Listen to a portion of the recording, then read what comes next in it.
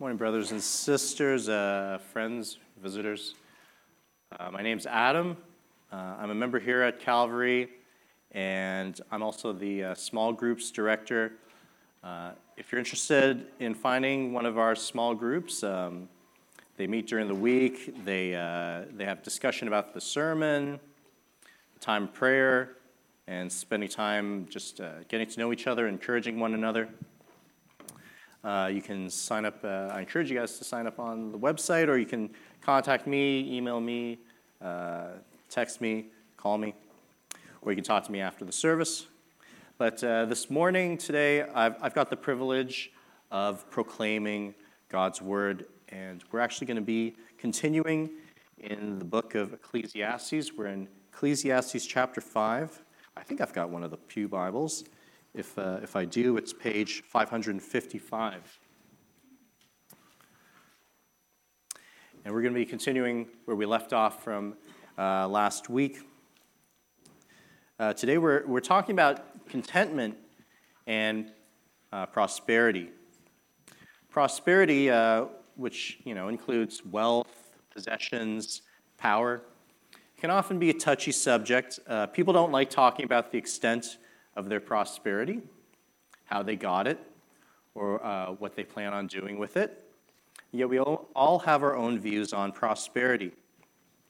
And as Christians, we need to be discerning. Throughout the history of Christianity, there have been extreme views on prosperity, from the complete renunciation of it, complete renunciation of wealth, possessions, and vows of poverty, to, on the other side, the prosperity gospel, where the belief is if we just have enough faith, we will live lives of little princes and princesses because we are all children of the King.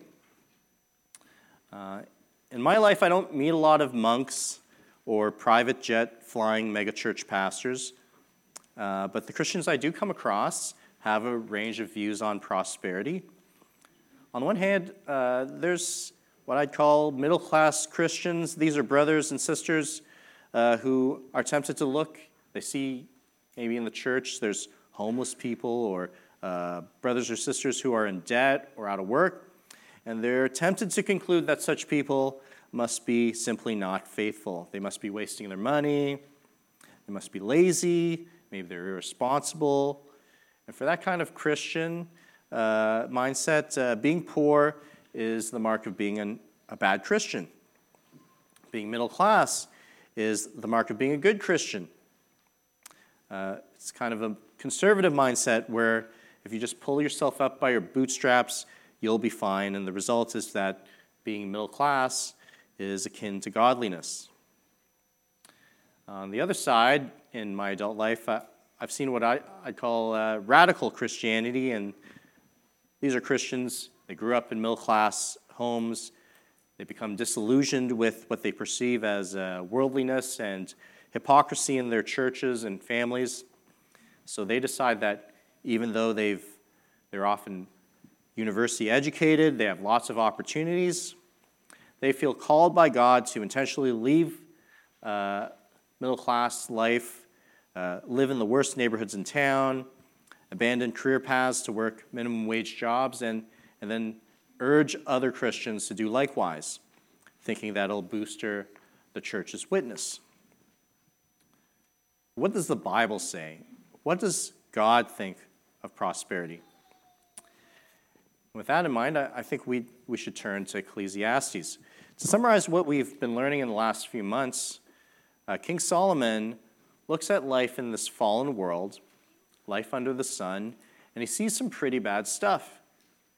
This world is often a sad place. Life is vanity. It's fleeting, frustrating, it's confusing, but life is also beautiful. Every season in life is a gift from God above. Even in the midst of evil, God is good, and he will bring about perfect justice in his perfect timing. That should lead us to worship. The vanity of this fallen world should drive us to put our faith in God and stop looking for answers elsewhere. As Solomon says in chapter 5, verse 7, For when dreams increase and words grow many, there is vanity. But God is the one you must fear. We should stop listening to man's dreams, man's words. We should fear God. Listen and submit to God and worship. And now, in today's passage, Solomon considers greed and prosperity. And my big point this morning is that we are to accept what God has given us with contentment and stewardship.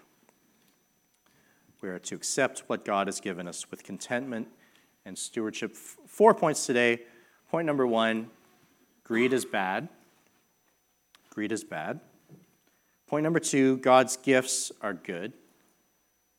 God's gifts are good. And point number 3, be faithful with God's gifts.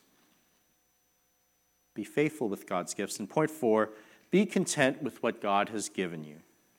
So greed is bad. God's gifts are good.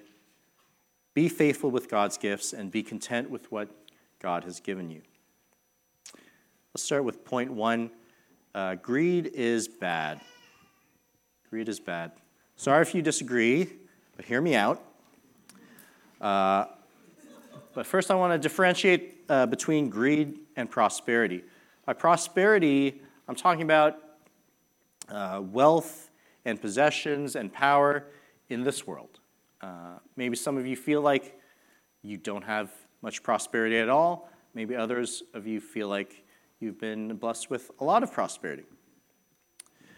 Prosperity is different than greed. By greed, I mean the selfish desire and pursuit of more prosperity for its own sake. A love of prosperity and self over the love of God and others.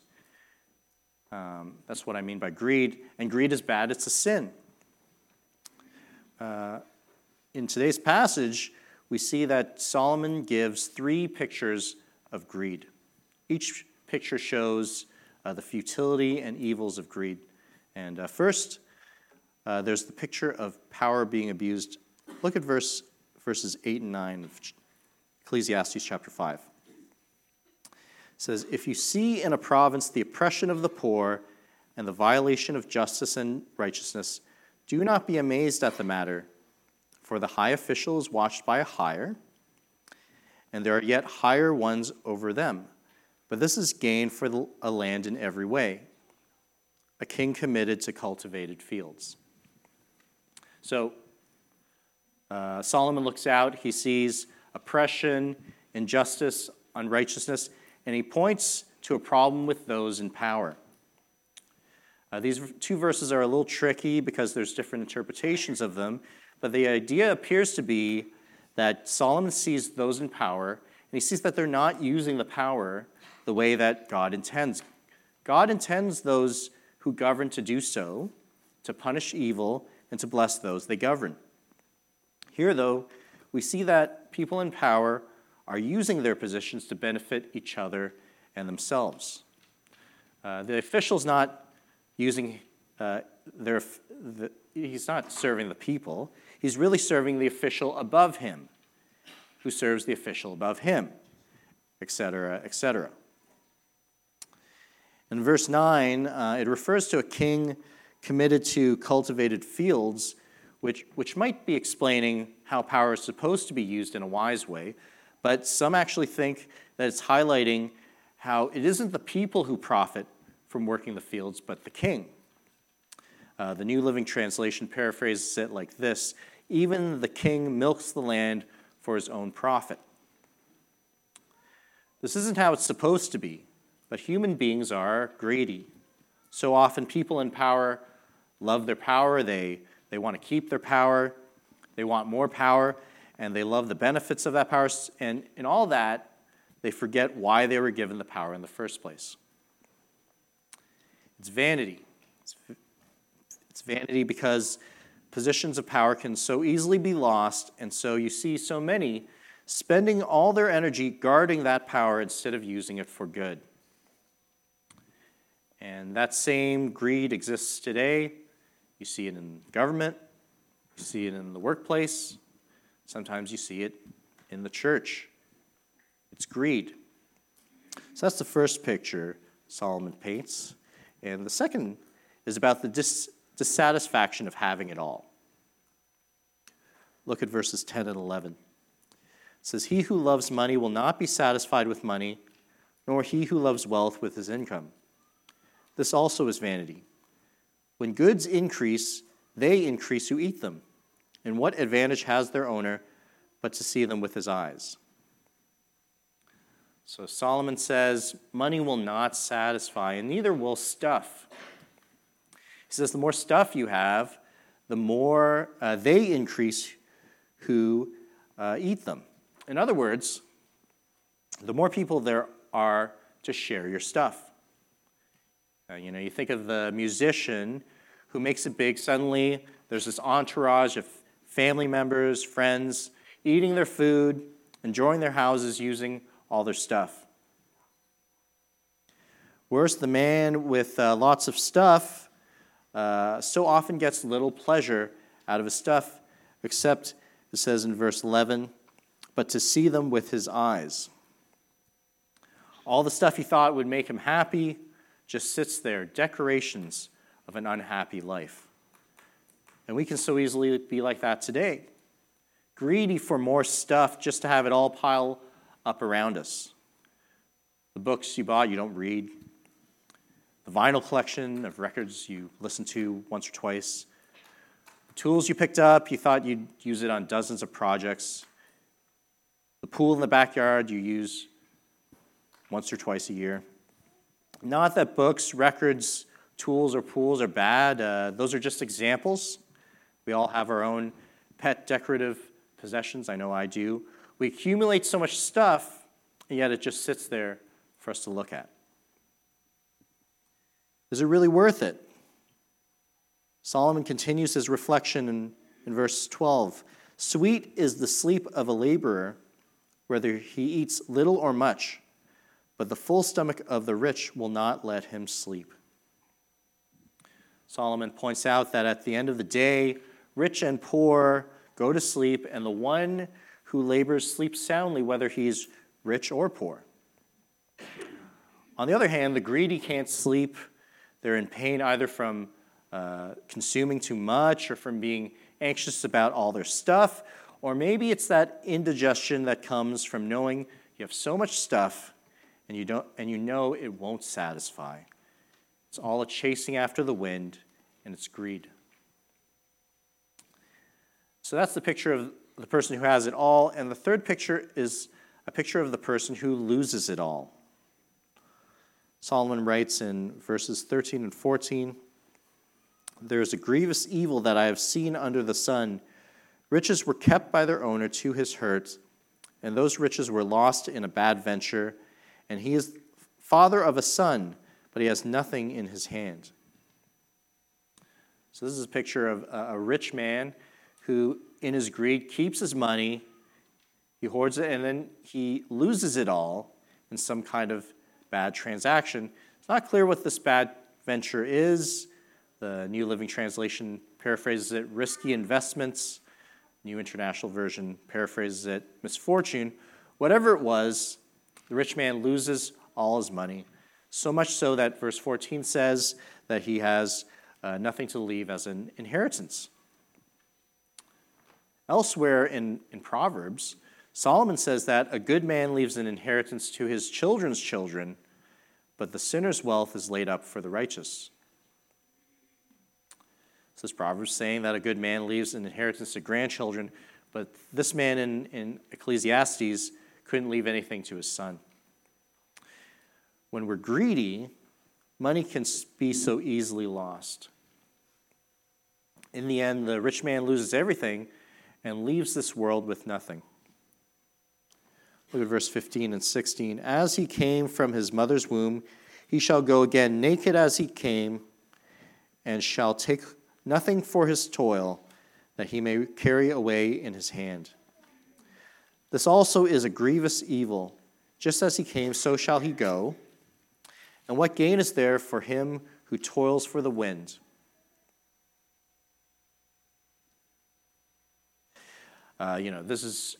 This man leaves with nothing. This is true of everything. We all die, and none of us will take away any of our prosperity with us. We'll all leave the way we came, from dust to dust. In the case of this man, Solomon writes that worse than that, his loss of money has resulted in a life of frustration. Verse 17, it says, "Moreover, all his days he eats in darkness, in much vexation and sickness and anger."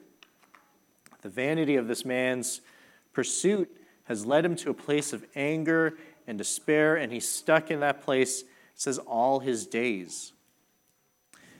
This man's greed has left him with empty pockets and a heart filled with despair.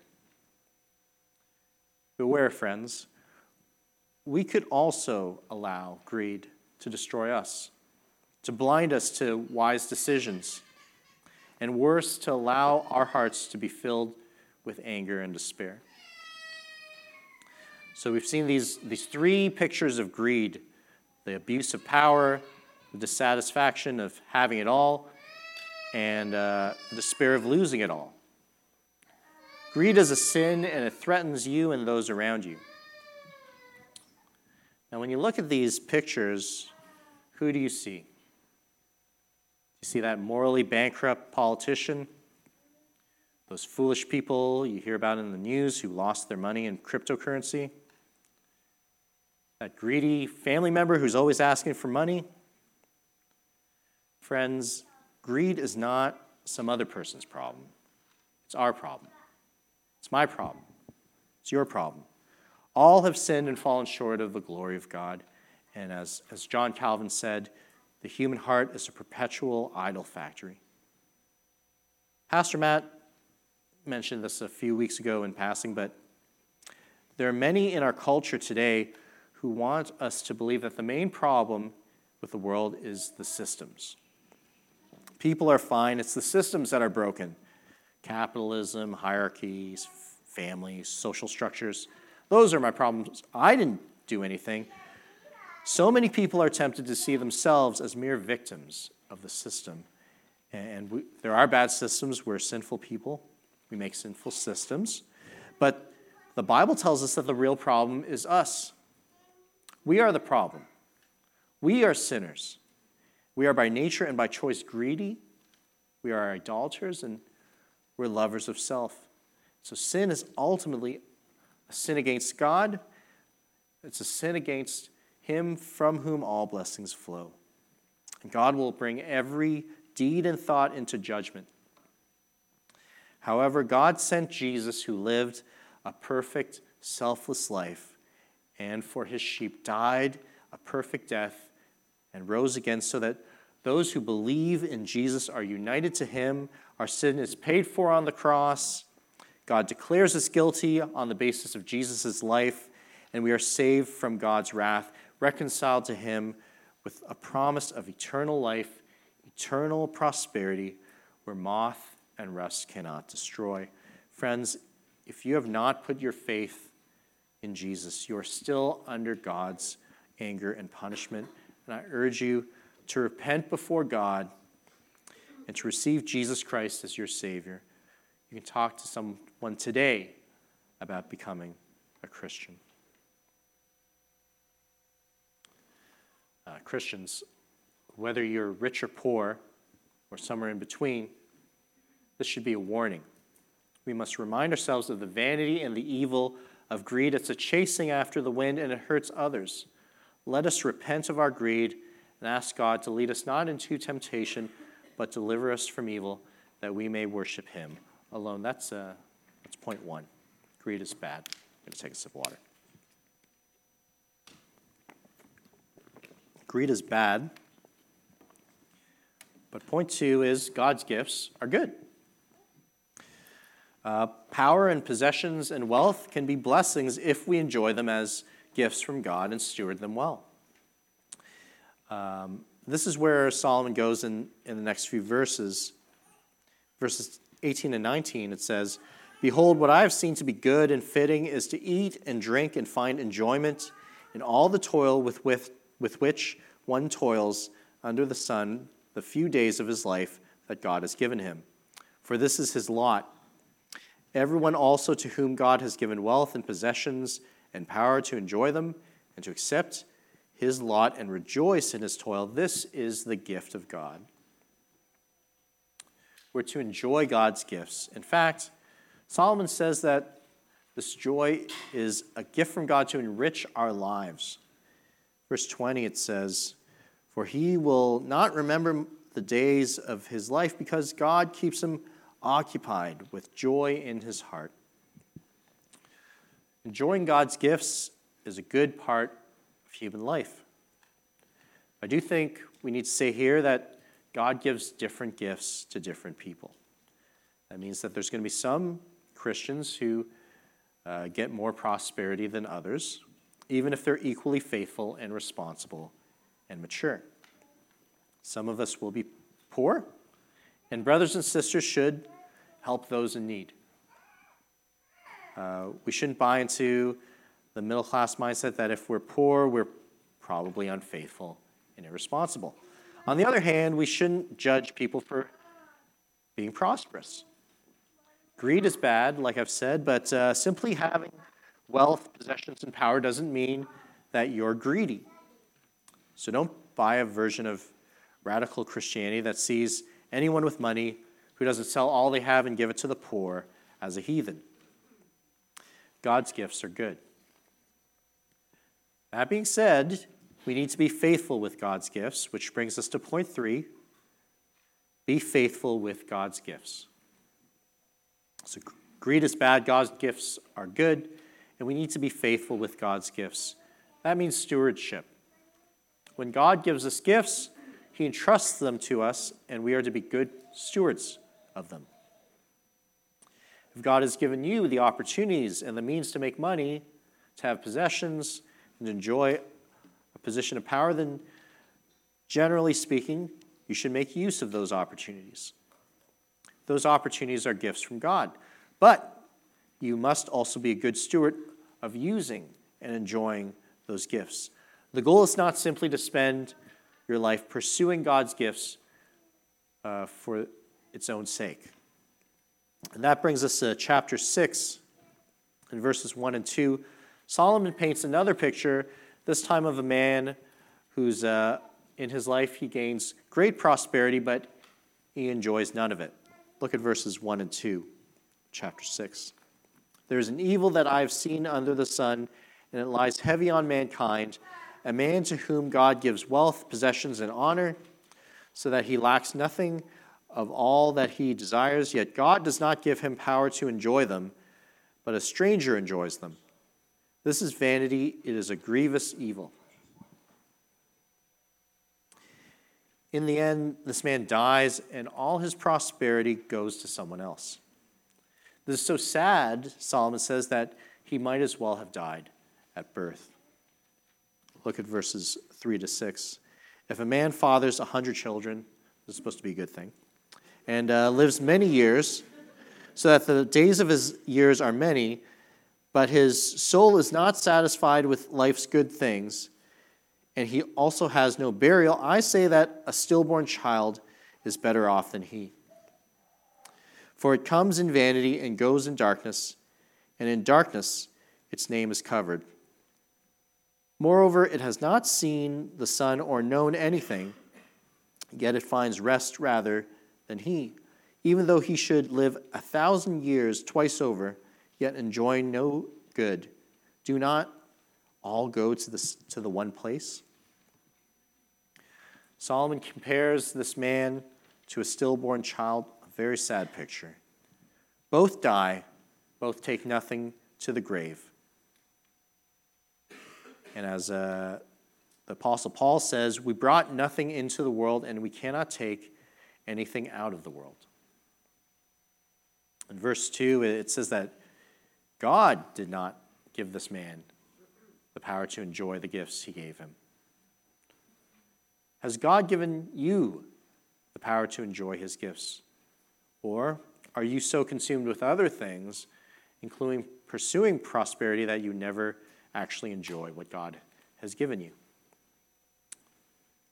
I should say here that enjoying God's gifts and stewarding them well includes blessing others with them. Jesus said it's more blessed to give than to receive. And Paul taught Timothy to teach the rich.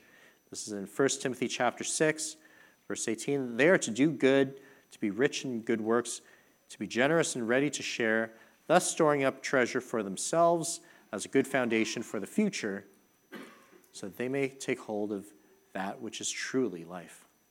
If we're to be truly faithful with God's gifts, that should mean generosity and storing up for yourselves treasures in heaven.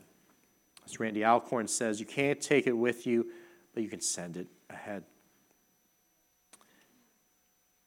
How are you stewarding God's gifts? Are you being faithful? Or are you saving all your money but never using it in godly ways for yourself and for others? Are you gathering possessions but never enjoying them or sharing them with others? Are you trying so hard to get to that next stage in life, forgetting to enjoy the one that God has currently given you? We are called to be good stewards, and that means being faithful in how we use God's gifts. So greed is bad. God's gifts are good. We're to be faithful with God's gifts. Finally, point 4, be content with what God has given you. God gives, he takes away. He's the king of the universe. He knows everything, and he has a plan. And for Christians, God's plan is for our good. God works all things for the good of those who love him and are called according to his purpose. But for a lot of us, we want to be in control. We want to make the plan. We're like children. No, I want to do it. I want to pick. It's God who gives us the life he's chosen for us. But we so often say, I don't like this life. I want more. Solomon warns us of this. He warns us that we will always want more. Look at verse 7. It says, all the toil of man is for his mouth, yet his appetite is not satisfied. Man works for his mouth, it says here, meaning to meet his needs, yet his appetite is never satisfied. And that's what appetites are like. Like hunger, you feel hungry, so you eat, then you don't feel hungry.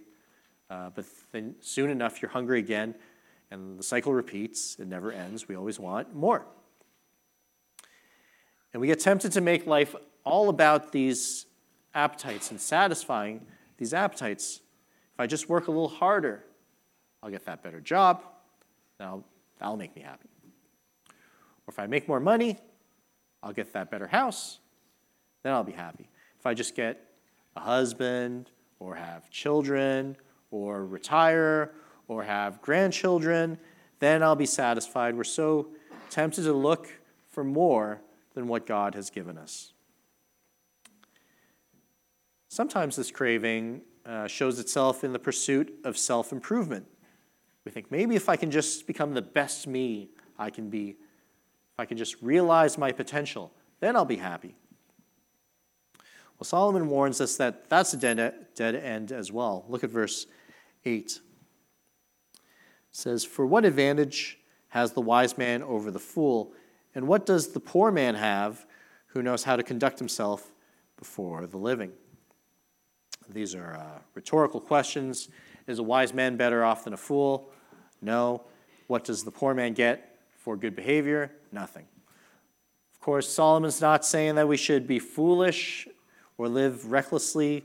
The point is that self cannot satisfy. The Bible is not fundamentally a self-help book. So prosperity isn't the answer, neither is self-improvement. The answer is contentment. Look at verse 9. Better is the sight of the eyes than the wandering of the appetite. This also is vanity and a striving after wind. Better is the sight of the eyes. In other words, it's better to be happy with what you see, what you have in front of you, than it is to be constantly looking for something else. New Living Translation paraphrases it like this: enjoy what you have rather than desiring what you don't have. Just dreaming about nice things is meaningless, like chasing the wind. Stop dreaming. Be content with whatever lot God has given you. And your lot is from God. God is in control. Look at verses 10 and 11. Whatever has come to be has already been named, and it is known what man is, and that he is not able to dispute with one stronger than he. The more words, the more vanity, and what is the advantage to man? In other words, whatever has come to be was already decided by God. Your portion in life was decided by God. And you can fight about it, and you can argue about it, but Solomon says that man is not able to dispute with one stronger than he. You can't pick a fight with God. So save your breath. The more words, the more vanity, and what is the advantage to man? Verse 12, Solomon again puts us in our place. He says, "For who knows what is good for man while he lives the few days of his vain life, which he passes like a shadow? For who can tell man what will be after him under the sun?" Do we know better than God? Do we know how our short lives fit in his plans? No, we don't. And so we should accept that God is in control. God has given us our lot in life, and instead of constantly looking for something else, we should be content with what God has given us. In the book of Philippians, the Apostle Paul explains that this contentment comes from knowing Jesus. He was in prison, but he wrote in Philippians chapter 4, verses 11 to 13, "I have learned in whatever situation I am to be content. I know how to be brought low. I know how to abound. In any and every circumstance, I've learned the secret of facing plenty and hunger, abundance and need. I can do all things through him who strengthens me." We are to be content with the life that God has given us. And if you are a believer, Jesus is the secret. He is able to strengthen you so that you can be content in any and every situation. If you are finding it hard to be content today, turn again to Jesus, that he may fill you with contentment no matter what situation you are in. So greed is bad. God's gifts are good. And we should be faithful with God's gifts, and we should be content with whatever God has given us. We are to accept what God has given us with contentment and stewardship. That's Solomon's perspective on prosperity that we see in the Old Testament. It's the Christian perspective of prosperity. Not that we pursue prosperity or renounce it, but that we be content with our lot in life and steward God's gifts with thankfulness and sacrificial generosity. May we grow in Christian maturity and glorify God with whatever gifts he has given us. Let's pray. God, we do want to be thankful people. We want to be faithful people, and we want to be content people. We want to be people who are continually thankful for Jesus, for knowing him, for having his Holy Spirit in us, and pray that you would fill us with contentment, with love, and help us to be good stewards of the lives that you've given us. Pray that we would be a worshipful people who live all our lives for your glory. Pray this in Jesus' name.